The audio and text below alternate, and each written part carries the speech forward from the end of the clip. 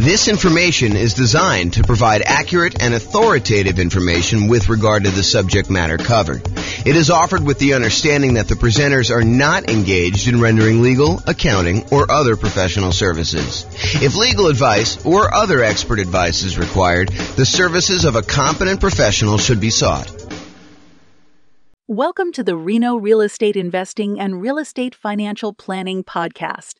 Learn all about investing in real estate in Reno, Nevada, with a combination of real estate financial planning and modeling with numbers specific to Reno, plus syndicated, more generalized recordings of live and pre-recorded real estate investing classes, not all of them specific to Reno. Be sure to stay tuned after the podcast for a message from our sponsors. Well, good morning and welcome, everyone. This is your host, James Orr, with another really cool class today. Today's going to be a continuation of our series on how to improve cash flow. And today we're going to focus in on how to improve cash flow on properties that you already own. So this is the section of the kind of like infographic that we have where we talk about all the different things you could do on properties that you already own.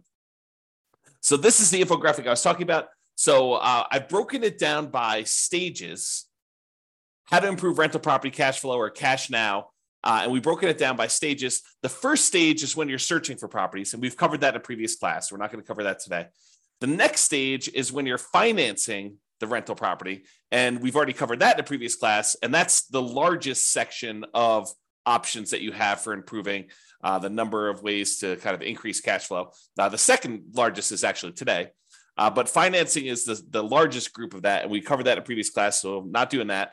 We've also covered how to improve property cash flow when you're thinking about which real estate investing strategy you're going to use, whether you're going to do lease options or house hack or things like that, get roommates, change the term of your strategy or whatever you're doing there. So those are all the strategy ones. The improving the property itself is a class we have that's separate than this. Then we've done the one on how to market a property. We covered that previously. That was the last version of this kind of series that we did, is all the different things you could do while marketing your property for rent.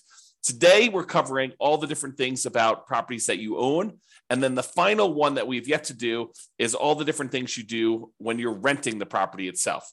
And so that's another pretty hefty list, which we're going to cover not today, but another class. So today, though, we're going to talk about all the different strategies when you own a property. And I've kind of broken this stage down into 7 different subgroups. And so the subgroups I have, which I'll go into detail in each one of them, is things where you're talking about refinancing or paying off loans, things related to taxes on the property, although I've broken out depreciation as its own kind of dealio because I think it's that important. Then we have another kind of like subcategory of all the different things related to insurance, things related to making payments on things related to managing your property, and things related to maintenance on the property itself. And then, of course, the depreciation one, which I've saved for last, but it's arguably one of the more important ones, especially for the next year or 2 or 3, when we have this kind of like bonus depreciation stuff going on. So let's jump right into the covered things. So let's talk about things you could do on properties that you own to improve cash flow related to refinancing or paying off loans. So I have 3 different options on here. The first one is refinancing to extend the term of a loan on a property that you already have. I think a lot of folks focus in on improving the cash flow on the property that they're about to buy. But sometimes it's about optimizing the properties you already own before you go buy the current property, because sometimes you kind of paint yourself into a corner where you can't do certain things after you buy the next property. So for example, from time to time, and I think that's going on right now, you are limited in the number of cash out refinances or even rate and term refinances, if I'm not mistaken, on properties that you own, if you own a certain number of properties already. So if you already own, let's say as an example, 10 properties, it might be really hard for you to do a cash out refinance on one of your other properties. You almost need to pay off a property first, get down below the threshold that the lender requires, which I think is 10, but go check with your lender to find out what the current rule is. And then you'll be able to do your cash out refinance. So you may want to apply these changes before you go acquire another property, which may or may not move you over the new limit or whatever the current limit is. And honestly, these limits can change. So you may think, hey, look, I'm good until I get to whatever it is, 6, because I'm doing these specific types of loans. And then once I get to 7, then I'll need to worry about that. But while you're in the process of doing this, the rules change on you. And now you have to be concerned when you get to 4. So realize you need to start thinking about this and planning for it in advance. So one of the things you could do in order to kind of improve cash flow, not just on the property you're buying, but your overall rental property cash flow picture, a more holistic view of everything, not just the one property that you're buying, because improving cash flow on your whole portfolio does help you overall, even if you're just optimizing for each one individually. Sometimes it makes sense to look back at stuff you've already done and improve on that before you move forward. Okay, so let's say you have a property and you've owned it for a while, you paid down on the property, and the property value has gone up considerably, and you owe a lot less on the property now than you did when you first got the loan. So the payment was much higher because you used to have a higher mortgage balance, you used to have a higher amount that you were borrowing, and so the payment was based on that higher amount over a 30-year period. Now, 15 years into the loan, the amount you owe is much, much less, such that if you go and you just do a rate and term refinance or extend the term of the loan, is another way of saying that, you're not actually going to pull any cash out. You're just saying, look, I owe $100,000 on this $400,000 property. When I initially got the loan, it was $200,000 on a $250,000 property, but now I only owe $100,000. Now I want to go to the lender and say, look, I want to take this $100,000 that I owe, and I want to extend it out to 30 years now, where I only have 15 years left to pay it off, as an example. Now I want to say, let's extend it out to 30 years, which would reduce the amount of your monthly payment considerably, which could improve your cash flow. And that could be the difference between you being financially independent or not. If you think about that, right? If you go and you just do your rate and term refi, it could get you an extra, I don't know, $300 or $400 or $500 a month. If you do this on multiple properties, maybe $1,000, $2,000, $3,000 a month, and that could push you over the edge of being financially independent. So you really want to think about this and how you can optimize it. So you could refi in order to extend the term. You paid down a loan, you only have 12 years left on it, 11 years left on it, 5 years left on it, 22 years left on it. But now you want to go and extend it back out to 30 years, or maybe even longer if you can get access to a longer loan, which I think will be hard for you as a real estate investor, but maybe it's out there at some point in the future. Just think about it. But you go ahead and extend this loan to go ahead and reduce your payment. So is my loan old enough where I would be able to refinance to extend the term? And in the future, sometime, if you're buying properties in a high interest rate environment and now interest rates are lower, you might also be able to get a better interest rate. The challenge we've had coming out of where we were in the past is interest rates have been really low for a long period of time.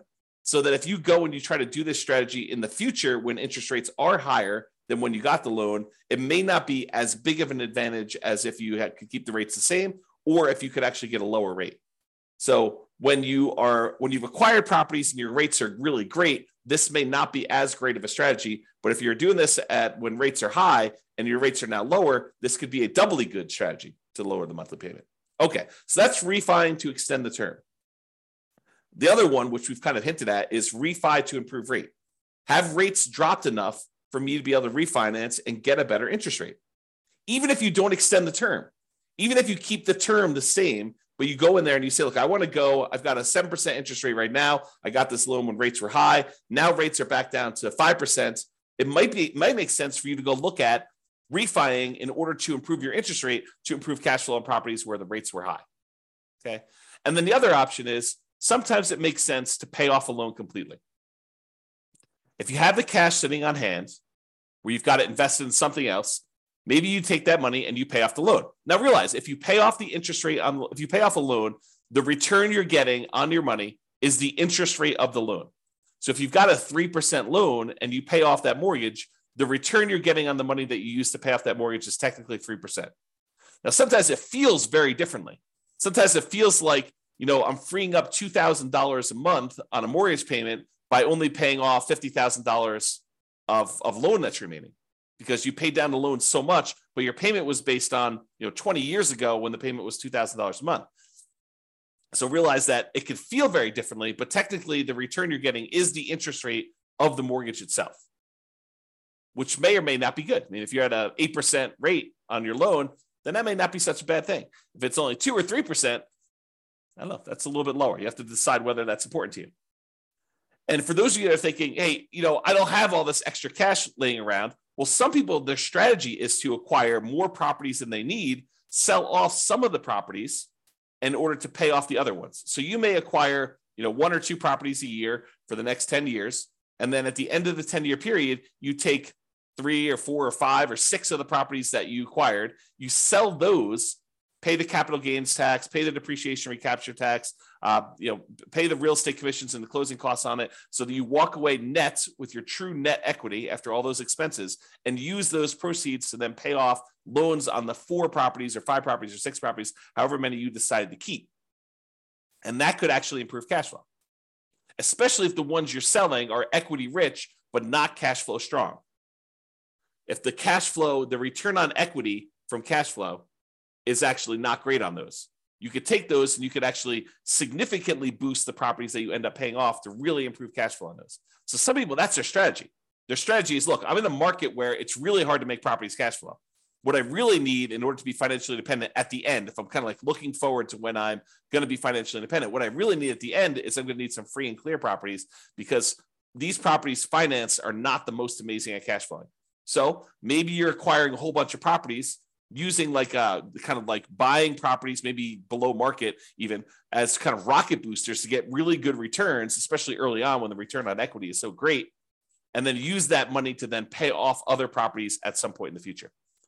If you read the book Creating Wealth by Robert Allen, one of his chapters is about this strategy.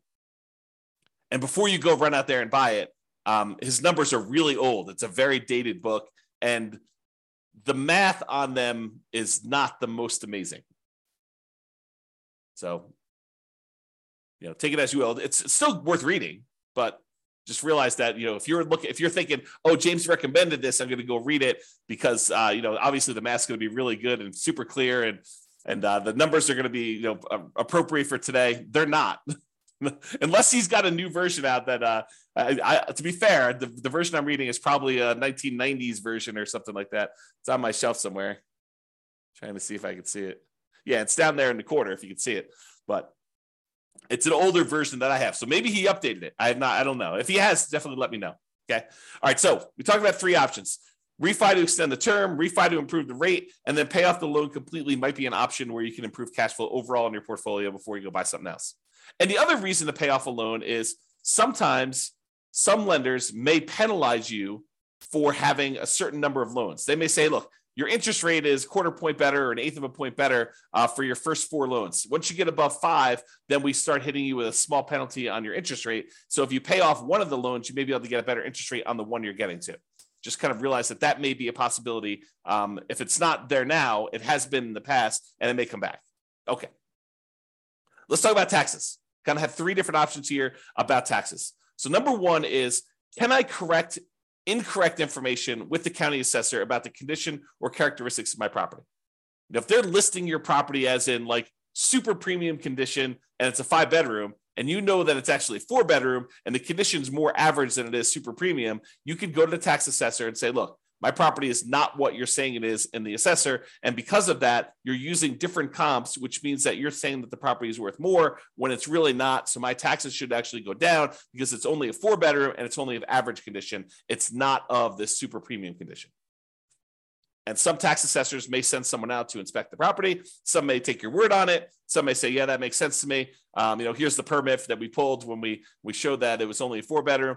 Whatever it is that they need to do, but you may be able to get your taxes reduced, which by reducing your expenses on the property, that does improve cash flow, right? Income, all the income on the property minus all the expenses. So if we can improve taxes, we can improve our cash flow. If you have property taxes that go up, around here, we redo our taxes every 2 years. Your market may be different. Go find out from your local county tax assessor what the schedule is for redoing property tax assessment. Some redo assessments every time you sell a property. Some do it only every certain period of time.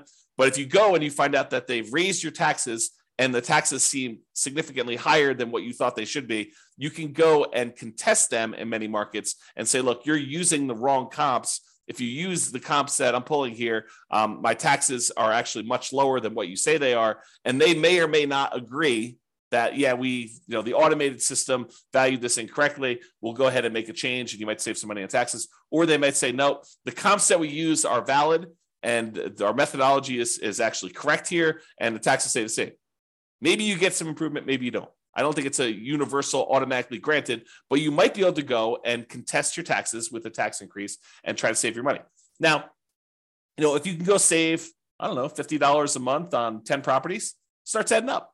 Starts really improving your cash flow if you could do this. And also keeping the taxes legitimately where they should be and not a little bit higher than where they should be will help you keep your taxes low overall. So you don't want to let your taxes be high and then next year they're kind of increasing from that point. You want to keep them where they should be by using the right comps, and hopefully the next year they won't increase it using the bad comps again. They'll sort of say, okay, yeah, we were wrong about this. We'll use the right ones in theory. And then finally for taxes, vote. Vote appropriately for changes in taxes that affect property taxes. So if you're in a county and they're about to add a new tax to the kind of list of taxes that they charge you, and you have an option to vote for or against that, and it's something that you don't believe would add value that you're willing to pay for as a property owner, then vote appropriately. Vote to kind of protect your interests. So go ahead and consider that. All right, insurance. So we've got 1, 2, 3, 4, 5 different things related to insurance that we're going to talk about. First thing, who is being insured?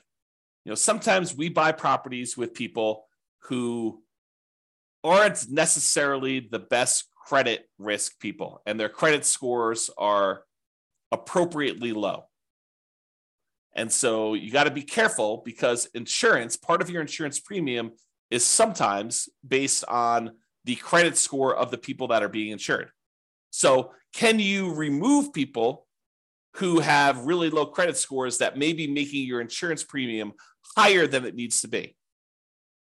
Or in some cases, adding someone who has really good credit could help lower your score, could help lower your insurance premium. Same policy, exactly same policy, but because someone has a good credit score or a bad credit score, it could actually change the rates that you're being quoted and that you'd be charged for that insurance policy.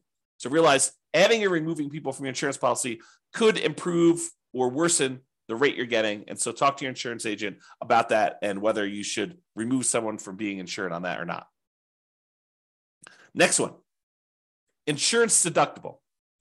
So we've done a whole class on insurance, and I'm sure we'll do another one in the future. But the idea is you get to select how much of a deductible you're willing to pay before the insurance kicks in.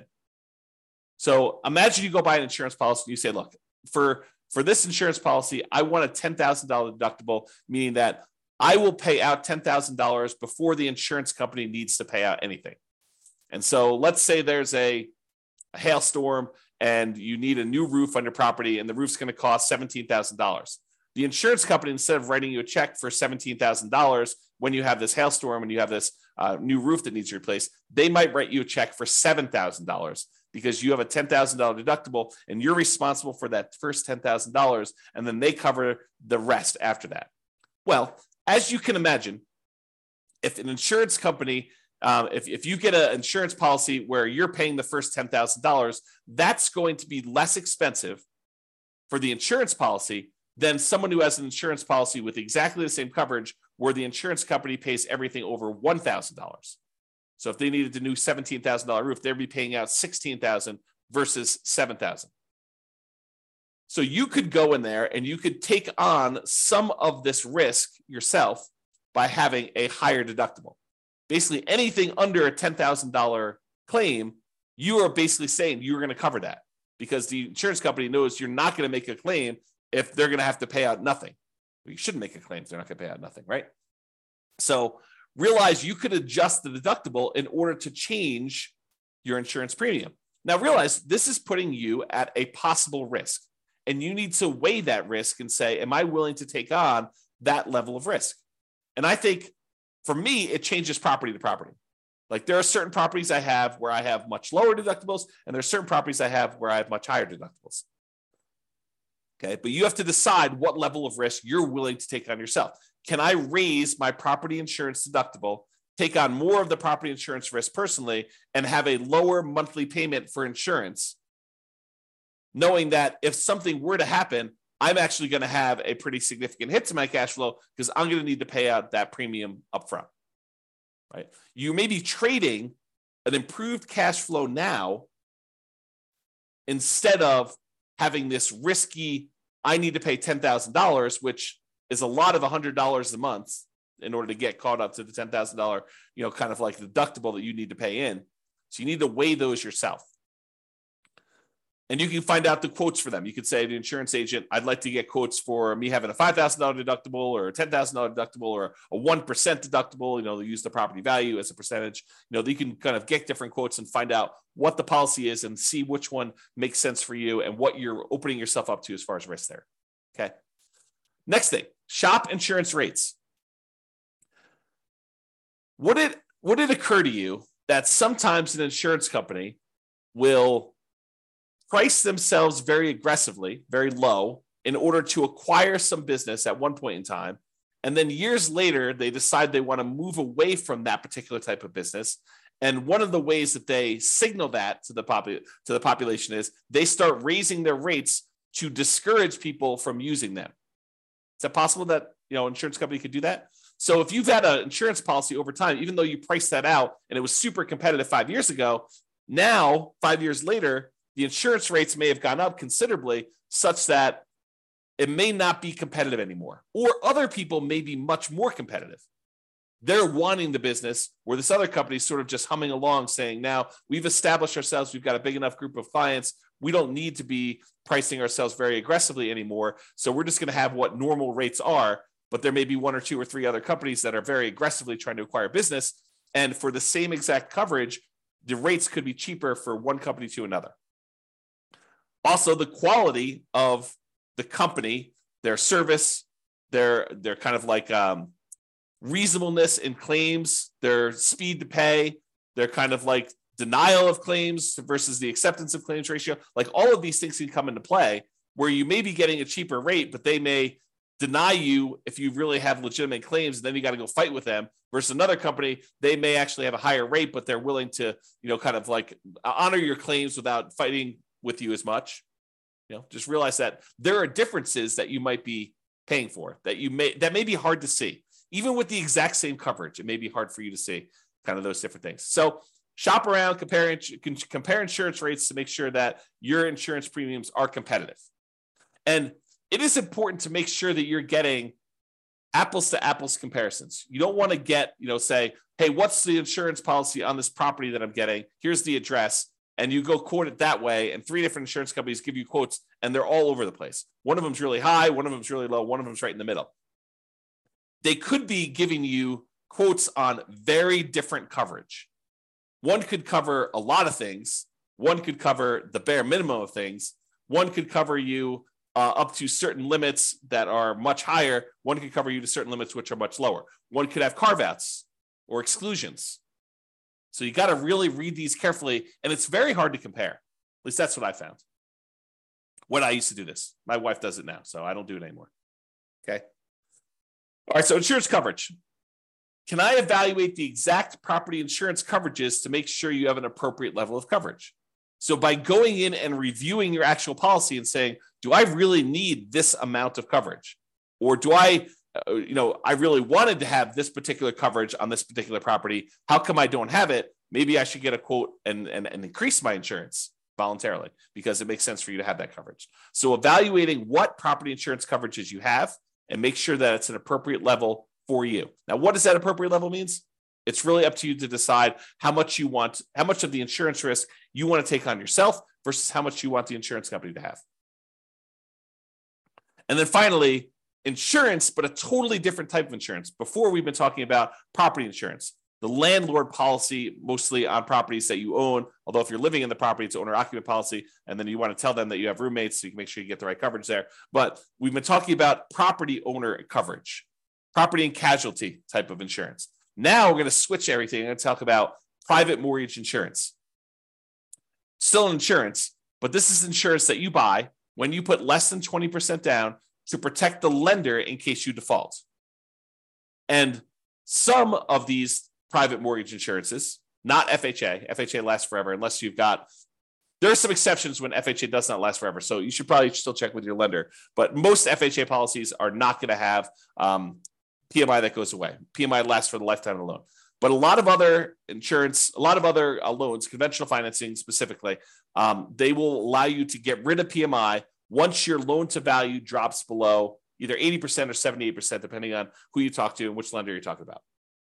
So if you get below 80% loan to value, a lot of times you can call up the lender and say, I'd like to request that my private mortgage insurance be dropped because you have 20% of equity at this point, 20% cushion of equity to protect you. Sometimes they'll make you pay for an appraisal. Sometimes they'll do a kind of like desktop market analysis to see if they believe that's true. Sometimes they might ask for a broker's opinion of price. But they will oftentimes check to make sure that's true, unless they're using the original loan value, the original property value when you purchased it, and you paid down the loan now below 20% equity, 80% loan to value. Then a lot of times they will automatically just exclude it from there without having to do an appraisal. But if you had a $250 a month PMI payment, which I don't think is out of the ordinary, especially for nomads, and now you can have that removed, that will boost cash flow by $250 a month, which can be significant. You do that on 3 or 4 properties over, kind of a 5 or 10 year period. I don't know, that could be pretty significant improvement to cash flow. All right, let's talk about making payments. And I don't think this really applies to mortgages specifically, although you'll find out from your lender, maybe they will do something with this, but sometimes you can get a discount for auto pay. I've seen occasionally like a utilities company where they say, look, if you're on auto pay, we waive the $3 a month manual billing charge where they send you a bill. If we don't have to send you that, if we do it via email, then we will waive the $3 a month kind of like a billing charge, and you can have a little bit less. This is not going to be a $100 a month type of savings, but if you have enough of them, it could add up a little bit. So can you sign up for auto pay on utilities or things like that to avoid a per bill fee charged by the utility providers or whoever the person doing the billing is? And then secondly, sometimes you can get a discount for early payments. For example, some HOAs will say, look, it's $600 a year if you pay quarterly, or if you paid all up front in advance, we do $550. And so you could save a little bit of money by getting a discount for paying things like HOA, or maybe your insurance will allow you to get a small discount if you pay all up front for the year in advance versus paying monthly. So realize that may be a possibility as well. All right, let's talk about property management. I'm going to give you 2 conflicting ideas right now because sometimes one's better and sometimes the other's better. So for example, you could self-manage the property, save the fee that you were paying for a professional property manager. You just have to keep up with the latest laws and the best practices and compliance issues and do the property management yourself. And some people on the recording listening to this were going to say, yeah, of course. I mean, that's easy. I'll just go ahead and do this. Why would someone pay a professional property manager when it's so easy to manage your properties? You just, you make a couple phone calls.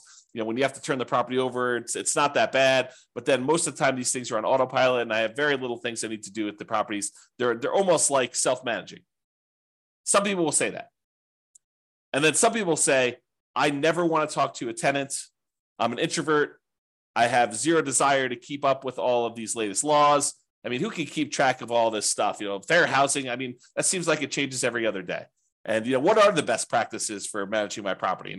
Starting, 15 days ahead of time, wait for the property to be vacant before I market it, starting 60 days ahead of time, what should I be doing for this? And, how do you keep up with all the changes for the leasing laws? And, how do you do all this stuff? And, can I commingle funds? And do I need to have a separate trust account and all that other stuff? I'm just going to go hire a professional property manager. They'll do it. I'm going to find a person who's really, really good, and they'll be able to go and do that. And I'm too embarrassed to go ahead and raise rents every year. A professional property manager will be able to do that for me. And so overall, I think the property management fee is going to be covered by the fact that they're probably going to increase rents when I wouldn't otherwise do it.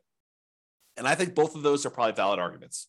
There's people that are like self-manage, Why pay a property manager for something that's so easy to do that I could do it myself and I will be able to improve my cash flow by doing self-management? And other people are like, I'm going to have a tenant in there and I'm not going to raise rents over a decade or 15 years. And so I'm going to be way below market rent. It's better for me to pay a property manager who's going to keep up with the latest rents, make sure I stay out of trouble, kind of buffer me from having some, kind of law and compliance risk of making a mistake with fair housing, or, I'm doing something wrong, or I'm commingling funds, or I don't have a trust account, or all these other things that I could make sound very, very complicated.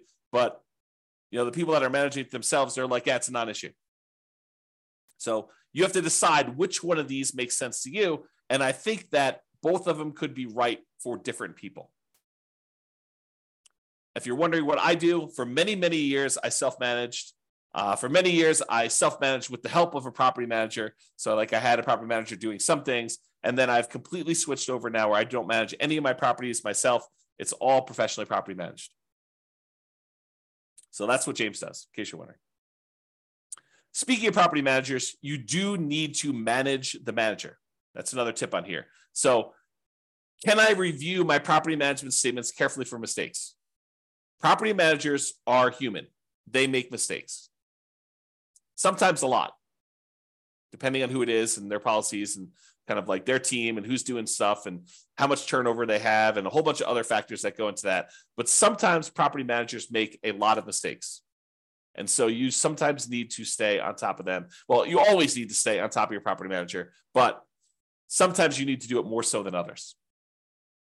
And that could actually save you. I mean, if you have a wrong bill and they accidentally charge you $1,000 for something that you didn't need to pay, or it was really a $4,000 bill instead of a $5,000 bill, and you don't catch that, that's almost $100 a month.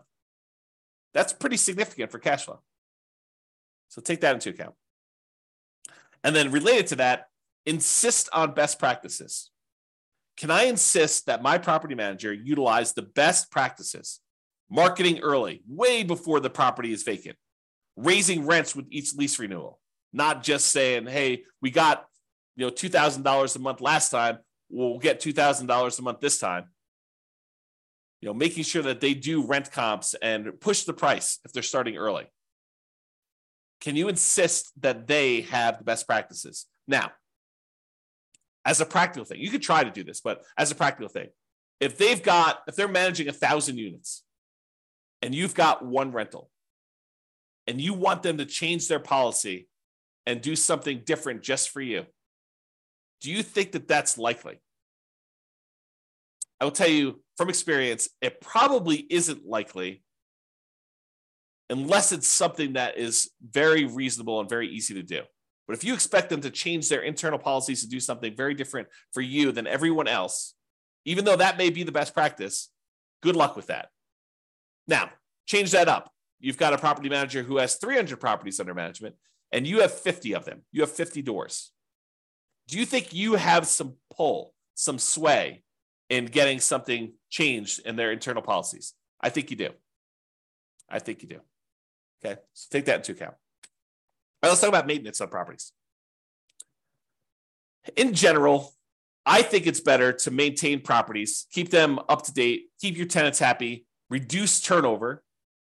A properly maintained property should overall reduce turnover, and turnover can be very expensive.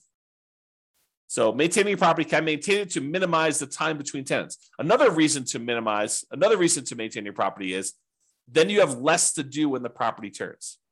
If you know that you're keeping up on all the little maintenance requests that you get from tenants, which are legit, then when the property needs to turn over, you don't need to do all those things anyway. They're already done. They're already maintained. Okay. So can you maintain property to minimize vacancy, to improve cash flow overall? And then sometimes we're talking about quality materials. Sometimes it makes sense to use a slightly more expensive material that will last much longer than using a kind of like temporary lower quality fix to save a couple dollars up front. For example, in some units, it may make sense for you to do luxury vinyl tile or luxury vinyl plank, spend a little bit more money up front than to pay for low grade carpet that you know you're going to need to replace much more frequently than the LVT, LVP. Which, if you look at it over a long period of time, it looks like you took a hit to your cash flow. But if you figure out this lasts twice as long, but it only costs 20% more, then you should have reduced your overall expenses on cash flow over a longer period of time, not just in that first year when you took the hit on a little bit more expensive. Okay. All right. This is the last one. And this is really important because these could be big dollars. Depreciation. Depreciation is the tax benefits you get from the IRS for owning rental property. The basic idea is this, and this is all layman stuff. So don't go to don't go into your IRS audit and say, James explained it like this. So, they're like, who's James? who's this guy anyway? You need to go talk to your tax professional and get like the legit thing, or go look up the tax guide and actually read it yourself. But this is my layman's version of what this is. When you go buy a rental property, the government says, look, this property is going to depreciate in value over time. The usefulness of the building itself is going to fade over time, such that over 27 and a half years for residential properties, it's going to go from whatever it's worth when you buy it down to zero. Not the value of the land. The land is excluded. The land does not depreciate in value, but the functionality of like the things on the property itself, the siding, the carpet, the kitchen sink, it wears out over time. And so we call that depreciation. And the government allows you, the IRS allows you to actually depreciate that, to get a tax advantage of having this thing go to zero. So how it works is this. You buy a property, and let's say it's a $400,000 property. And let's say the land is worth $100,000. You'd find out from your tax assessor or ask your CPA for advice on how they do it in your marketplace. But let's say that the land is worth $100,000. So the depreciable amount, the depreciable amount for the building is $300,000 as an example. So normally the government would say, look, if you want to, you could take that $300,000, the value of the building, and you could divide by 27 and a half years. And then on your taxes, you could offset income you have by that amount each year. So on a $300,000 property, let me go ahead and pull up a calculator here, and I'll do a little bit of math for you. So $300,000 divided by 27.5. So they're basically saying you could take $10,909 and subtract that from the income. I'll say eligible income in order to not pay taxes on that amount. So to use really basic layman's terms, which isn't exactly correct, but it's good enough for me to explain it to you. If you made $100,000 a year, you could take this $10,909. Let's just call it $11,000. We're going to round up. So this $11,000 in depreciation, and you could remove that from the income that you made so that you're paying taxes only on the amount that's less. So if you made $100,000 minus $11,000, you're now paying taxes on $89,000 instead of taxes on $100,000. So because you were able to deduct that depreciation from your income. Now, what that means is this $11,000 in depreciation that you got, if you multiply that by your tax rate, whatever your highest tax rate is, because it's really on the highest, although if you use effective tax rate as an estimate, it'll kind of make it a little bit more conservative because your effective tax rate is a little bit lower. So if your effective tax rate, let's say, is 25%, that means about $2,500 per year is how much you didn't have to pay in on taxes, which if you squint really hard is like $200 a month. So you got almost like $200 a month in saved taxes, which looks like cash flow to you.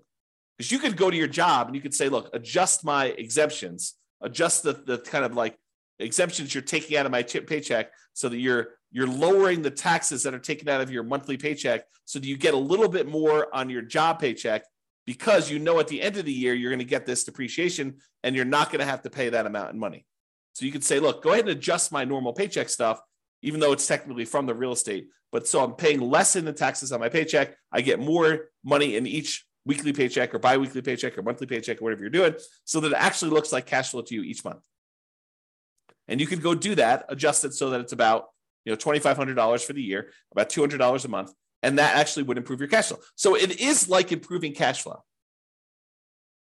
right? By getting this depreciation benefit, even though it's really a tax benefit that you'd get at the end of the year, it really is like getting cash flow, because you may just get it. If you think about it, getting in advance at the beginning of the year, you're paying last year. So it looks like this year's moving forward.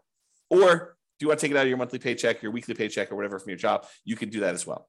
And there are definitely some rules for this, right? Like if you earn so much money, you have to defer it. You can't take it all at the same time. If you don't qualify for, the active real estate investor thing, then you might not be able to take it. So there's some rules to this. You got to go look at those and talk to your CPA or read them yourself to go into them. But this idea of being able to take depreciation is really important. Now, why am I making such a big deal out of this? Because with depreciation, you have to take it. You can't choose not to take it. The IRS assumes that you have taken the tax depreciation benefit. So when you sell the property, they want to capture this back. They want to take the benefit that you got and they want to charge you taxes moving forward, depreciation recapture tax. So they assume that you took it. It's not like if you don't take it, then you don't have to do depreciation recapture. That's not true. You have to do it. So if you got to do it, you might as well do it. So why am I making a big deal on this if you have to do it anyway? Well, there is an optional thing you can do. You could go to an engineering firm and have them go through your property and determine what the depreciation schedule is for each individual component instead of the depreciation schedule for the entire building. The really simple way to do it is you take the entire building, not the land, but you take the purchase price, you subtract out the value of the land, you get the value of the building, and you divide by 27 and a half years, and that is a simple way to calculate it.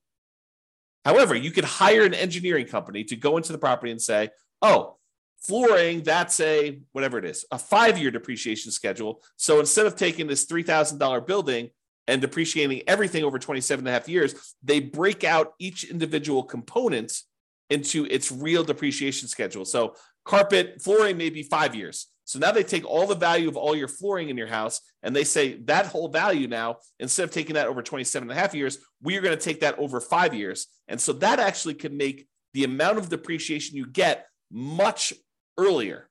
You don't have to wait 27 and a half years to get the value of the flooring. You can take that over 5 years, which can significantly improve the cash flow from depreciation, that cash flow you're getting on the property early on. In theory, when you probably need it most. Now, if you're buying a property and your cash flow is not great because prices are high, interest rates are high, and rents are lagging, it tends to be not great early on. And then as rents sort of creep up over time, it gets better and better because most of the time your payment is fixed, right? Your mortgage payment becomes fixed. And so even though tax and insurance are going up a little bit, rents are going up faster than those. And so cash flow tends to improve on rental properties over time. So usually your cash flow is worse early on. So getting this cash flow from depreciation benefit earlier is better for you. And apparently you could take some bonus depreciation, which I'm not a tax expert. Go talk to your tax expert about it. But you could take this bonus depreciation early for the next couple of years. So right now, your bonus depreciation percentage is 80%. That's in 2023. I'm recording this March 30th of 2023. And this year, according to tax code, you could take an 80% bonus depreciation. Next year, it's 60%. So 2024, it's 60%. 2025, it's 40%. 2026, it's 20%. And in 2027, there's no bonus depreciation. Now, it's possible the politicians will change tax code again, and they will bring back bonus depreciation sometime after 2027, or maybe even before, for all we know, right? This bonus depreciation idea has come in and come out of the tax code more than once. It's my understanding. So it's possible that it'll come back in the future, but right now, in this year, you get 80% bonus depreciation.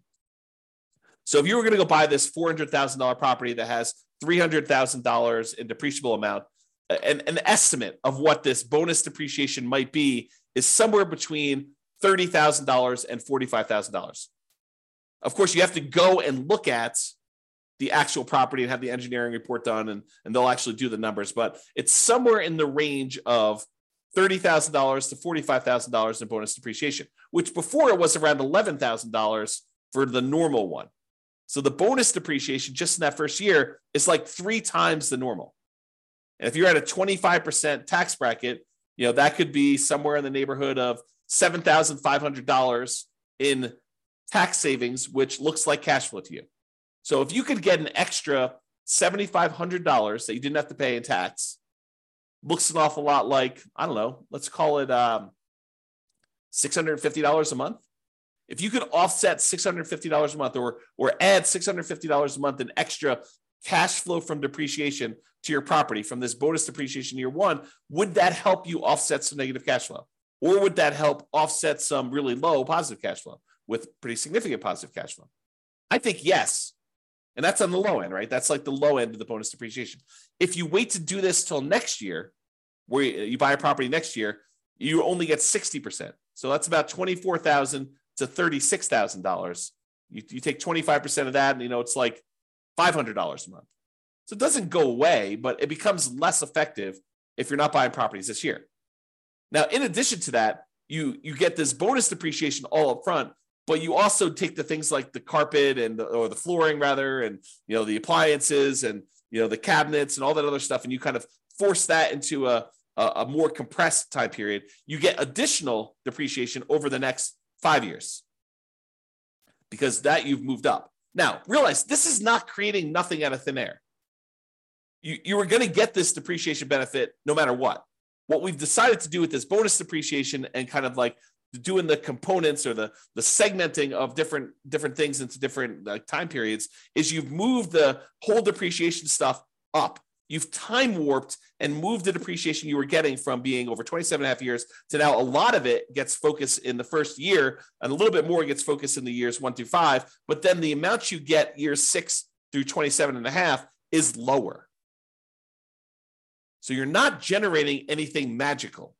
This is not like, poof, we've generated something that's out of thin air. We've just taken some of it and we've moved it all forward when, in theory, you probably need it more with negative cash flow on properties.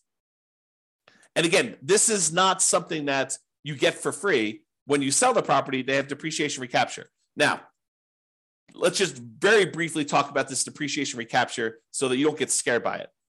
Depreciation recapture is they're going to take the amount of depreciation you took on the property and they're going to multiply it by a tax rate. The max is 25% from what I understand, but the amount is really the amount of your tax rate. So if you're being taxed at less than 25%, they'll use that number. If you're being taxed at more than 25%, they will tax you at 25%. Now, you can delay or defer paying those depreciation recapture taxes, move them onto the next property that you're buying by doing a 1031 exchange.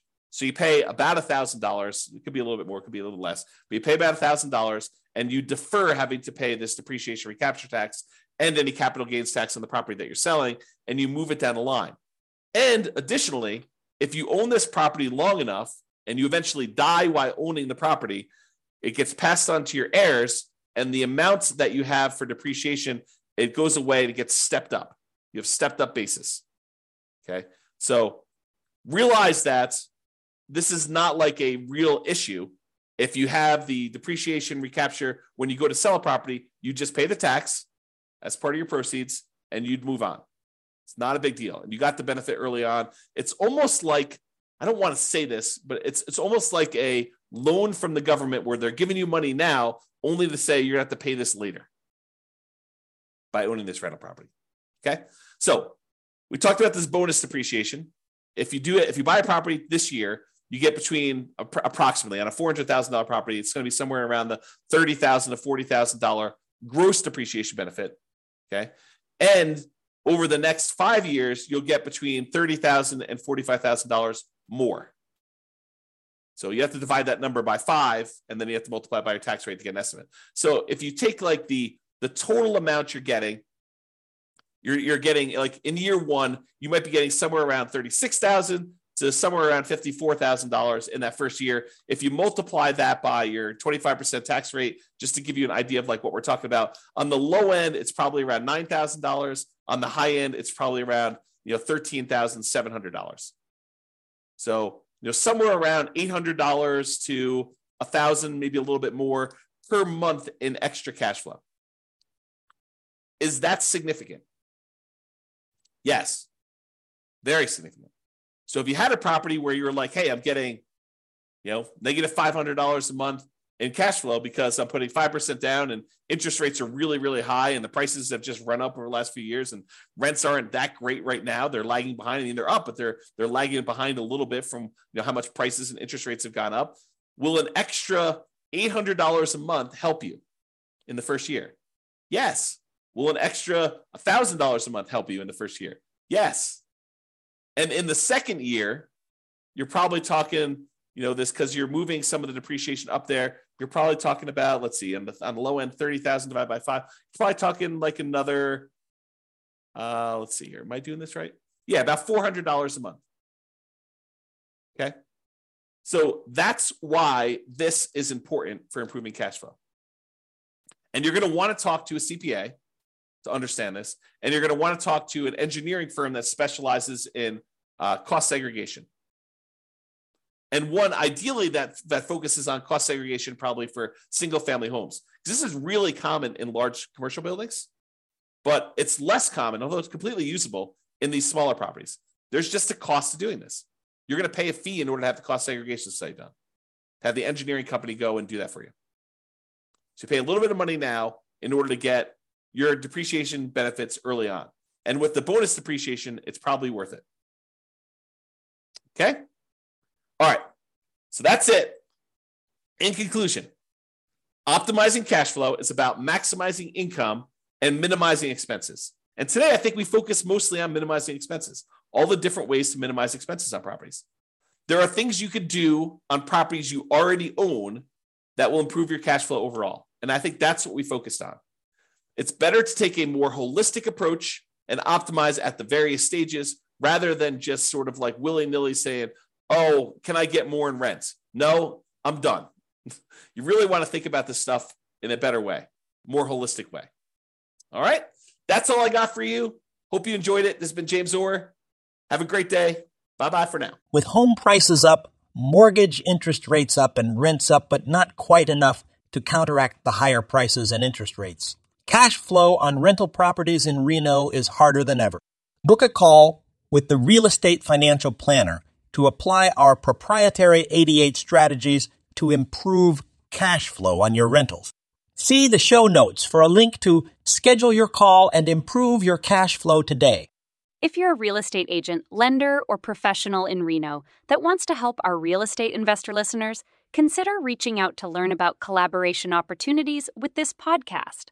We'd love to add more value to our listeners by having you assist our investors buy, sell, and finance their real estate investments. See the show notes to schedule a call to discuss collaboration opportunities.